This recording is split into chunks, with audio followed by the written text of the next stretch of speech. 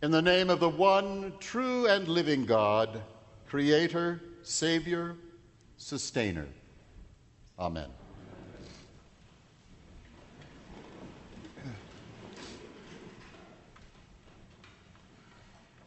Trinity Sunday has come around again, and that makes me remember 8th grade gym classes. One of the rites of passage for the boys of the 8th grade was to climb a rope to the ceiling of the gym, let out a holler of triumph when you touched the ceiling, and then shimmy down. That was the idea, at least. But I was one of those less gifted in shimmying. I'd get up perhaps 2/3 of the way, feel my grip loosen, then return to the gym floor in defeat. I kept doing it, trying to get as high as possible till my hands started to chafe and I had to give up. Preaching on the Trinity is rather like that. You keep trying. Goodness knows I've been trying for 50 years. But never have I felt like letting out a holler of triumph. The truth is, this is a Sunday when a slam dunk isn't possible. The whole idea of the Trinity is lost in a realm of religious experience denied me, denied all of us this side of heaven. And when I'm in heaven, I'll know what the Trinity is all about. And I'll have the words to express it too, except that everyone else in heaven will know as much as I do, and so a slam dunk sermon on the Trinity will be quite unnecessary. But even while we're earthbound, we know enough about the Trinity for our salvation. For we could hardly be Christians at all if we hadn't had an experience of God and God's goodness and power, of Jesus and his love for us and his self-offering. And we'd know none of this were it not that God's Spirit had come to us, come in us to enlighten us, inspire us, direct and open our hearts to know and love God and our Lord Jesus. We experience the Trinity in our life, are nourished by God, Jesus, and the Spirit, and that's exactly what we find in the Christian scriptures. For there is no doctrine of the Trinity in the New Testament, just the experience of the Trinity. It only becomes difficult when you start to think, what's the relationship between the three? In just what way do they exist as separate persons of the Trinity, and how are they at the same time one, since there's certainly not three gods? Well, there's the rub of it all, as Hamlet said, meditating on another subject. It's when you start to worry yourself about how, what, and why of the Trinity, and tread where angels fear to go, or write a 500-page book, as St. Augustine did, and get a fierce headache. To dip into Augustine's book, I'll do it for you. There's every kind of way of expressing the meaning of the Trinity. He must have used some of these in sermons for his less sophisticated congregations. He gives the example of the equilateral triangle. One triangle with three equal sides. Now there's something that's three things and one at the same time. What can be so hard about the Trinity then? But is turning the Holy Trinity into a geometrical figure such a good idea? Well, maybe not. So let's try this. Think of a candle. There's a candle. It has a beeswax stem of it, or it used to. It has a wick And when the wick's lit, the beeswax melts, and you have a lighted candle. 3 things: the beeswax, the wick, and the flame. And yet they are one. Don't think very much of that, do you? I don't either. Augustine has another way of thinking about the Trinity, much more interesting. And it points to something I haven't said anything about so far, that if we've been made in the image of God and God has a Trinitarian form, there must also be a reflection of the Trinity within us as a part of our spiritual makeup. St. Augustine contemplates himself to find out what this might be. And 9 books into his big volume on the Trinity, he thinks he's found something. We have minds, Augustine says, minds that question, that seek the truth, that exercise reason, that take flight in the adventure of thinking. Now, from thoughts and impressions which the mind is constantly generating, we acquire, little by little, knowledge. And knowledge is made up of bits and pieces of hard reality. At its best, knowledge is truth. And truth is a reflection of God, for God is truth. There is another part of ourselves, too, a third part, and that is love. It is a love that takes delight in the truths that we've acquired. Love connects truth to truth and makes out of these truths a world of love and a world of loving objects. I won't go farther with St. Augustine into this thin air of speculation, but I think you can see where St. Augustine is going. He believes that these 3 properties which he finds in any human being are a reflection of the divine Trinity. The mind, being the source and origin of all thought and feeling, may be likened to God. The knowledge and sensations the mind has led us to discover in the world about us are, for St. Augustine, thought made manifest, thought incarnate, and are comparable to the second person of the Trinity, the incarnate Christ. And finally, love, that gives meaning and beauty to all these ideas, may be seen to be the work of the Holy Spirit within us. I mention St. Augustine's understanding of the presence of the Trinity within us to show you 2 things. One is that the doctrine of the Trinity is something that's fascinated theologians down the century. And they didn't mind if sometimes their thoughts led them into rabbit holes. For every good theologian chews on the bone of the Trinity in the hope of finding the marrow within.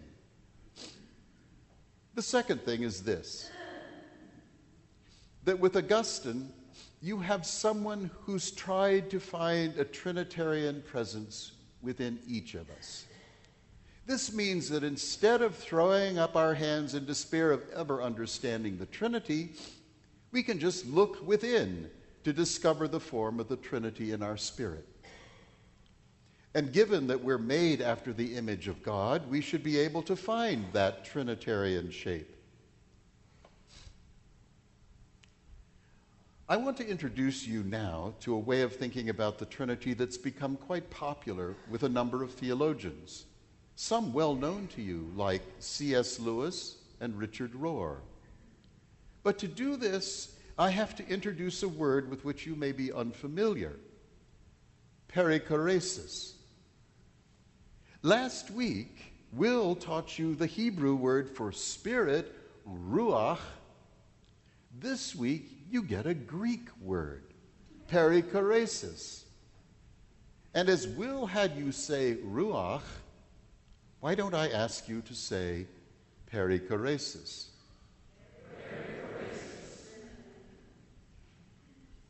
Oh, I probably should tell you what it means. Well, if you look up the verb from which the word comes in a Greek dictionary, a very big Greek dictionary, the translation you get is rotation.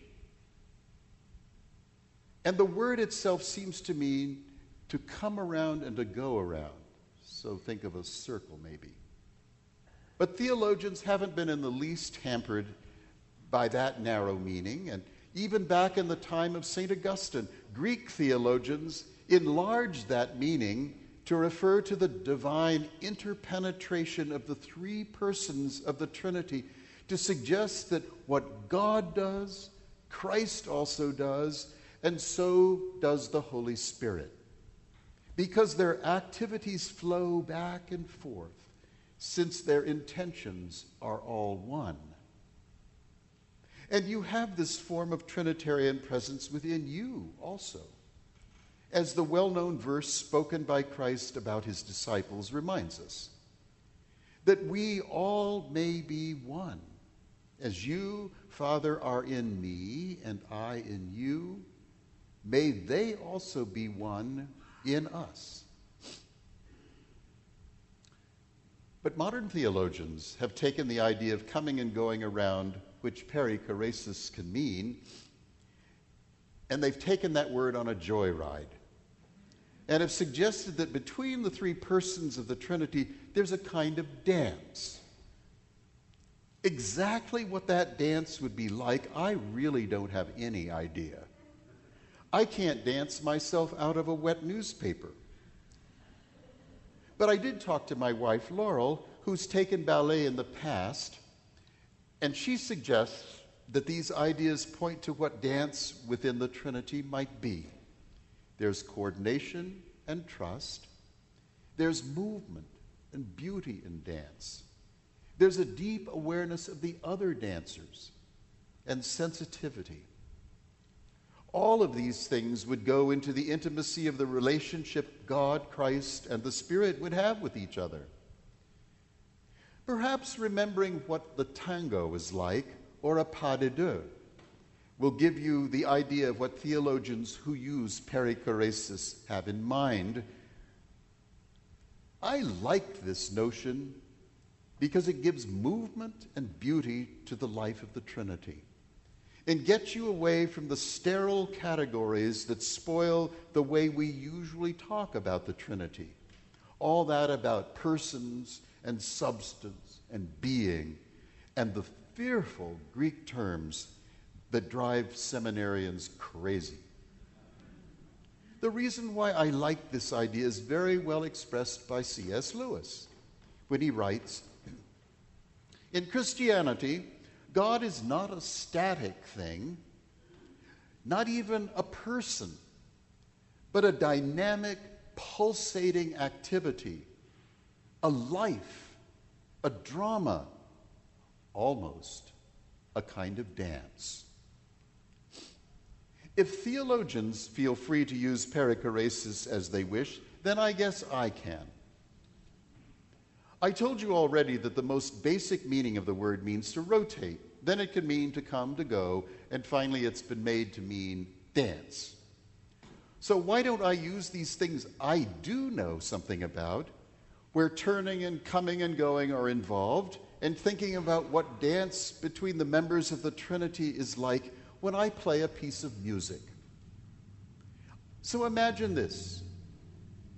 I begin playing the piano with one line of melody. In that line lie the motives and melodies for the rest of the piece. Then my other hand comes in with complementary melody, interpenetrating the first one, playing on the ideas the first tune set out. And then emerging between my two hands, a third melody, played a bit with my left hand and then with my right, that gives delight and unexpected harmonies to the other two lines, weaving in and out of the other two. Now that's my kind of dance. And I'd say it'll do for a description of perichoresis. The end result is just what you know to be true of the persons of the Trinity: harmony, balance, the subtle exchange of thought expressed in the music, and dare I say it, humor too. As I end this sermon, I want to leave you with a very important aspect of the doctrine of the Trinity that came to me when I was thinking about the tango. Gender in the Trinity is no longer a side issue. It is emergent and moving completely into the mainstream. The language we've used of God, God is Father, the fatherhood of God, and the language used of the Spirit, referring to the Spirit as with the male pronoun, like the translation we heard of the gospel this morning, can no longer be taken for granted. And it's high time this discussion has begun, because in a tradition like the Episcopal one, there is a process for welcoming the female into the idea of God. And it begins in a way something like this. For a doctrine to change and expand in a real and fundamental way, it has first to start with the way people pray and talk about God. When people have prayed to God, our Mother, as we have done for so long to our Father, then there will be a natural groundswell of familiarity that comes from hearing people talk about God as Mother. And we'll have heard people talk about it in podcasts, lectures, books, even in sermons, where the topic is treated from every possible point of view, without being treated as a trend or a passing fashion. Theologians will see the fatherhood of God with new eyes and look anew at the ancient scriptural texts. General conventions of the church will discuss it further, hammering out statements, setting out position papers. Our prayers and prayer books will start to reflect this groundswell of devotion. And slowly but definitely change will be made. But we have to keep our eyes open to changes in our society. For the duality of father and mother, male and female, is rapidly becoming more complex as we come to know the great variety through which people express their sexuality. It would be a shame to have worked hard to see our prayer life and our theology come so far only to have our experience of human sexuality enlarged so much in the meantime that our hard-won father-mother inclusion could seem passé or irrelevant. So, your homework, should you want any, is this. Listen to your prayer. How do you naturally pray to God? With what sentiments does your experience of God provoke in you? How do you use female language when you pray? See where your devotion leads you. Whatever you discover will be part of the change that will be reflected in the way we Christians talk about the Trinity in times to come. And in the process, whether you're aware of it or not, you will become part of the history of Christian theology. For all good theology first started out as prayer. And now, may God our Creator plant in us fertile seed. Christ our Savior make his friends ours. And the Holy Spirit ever delight and inspire us. Amen.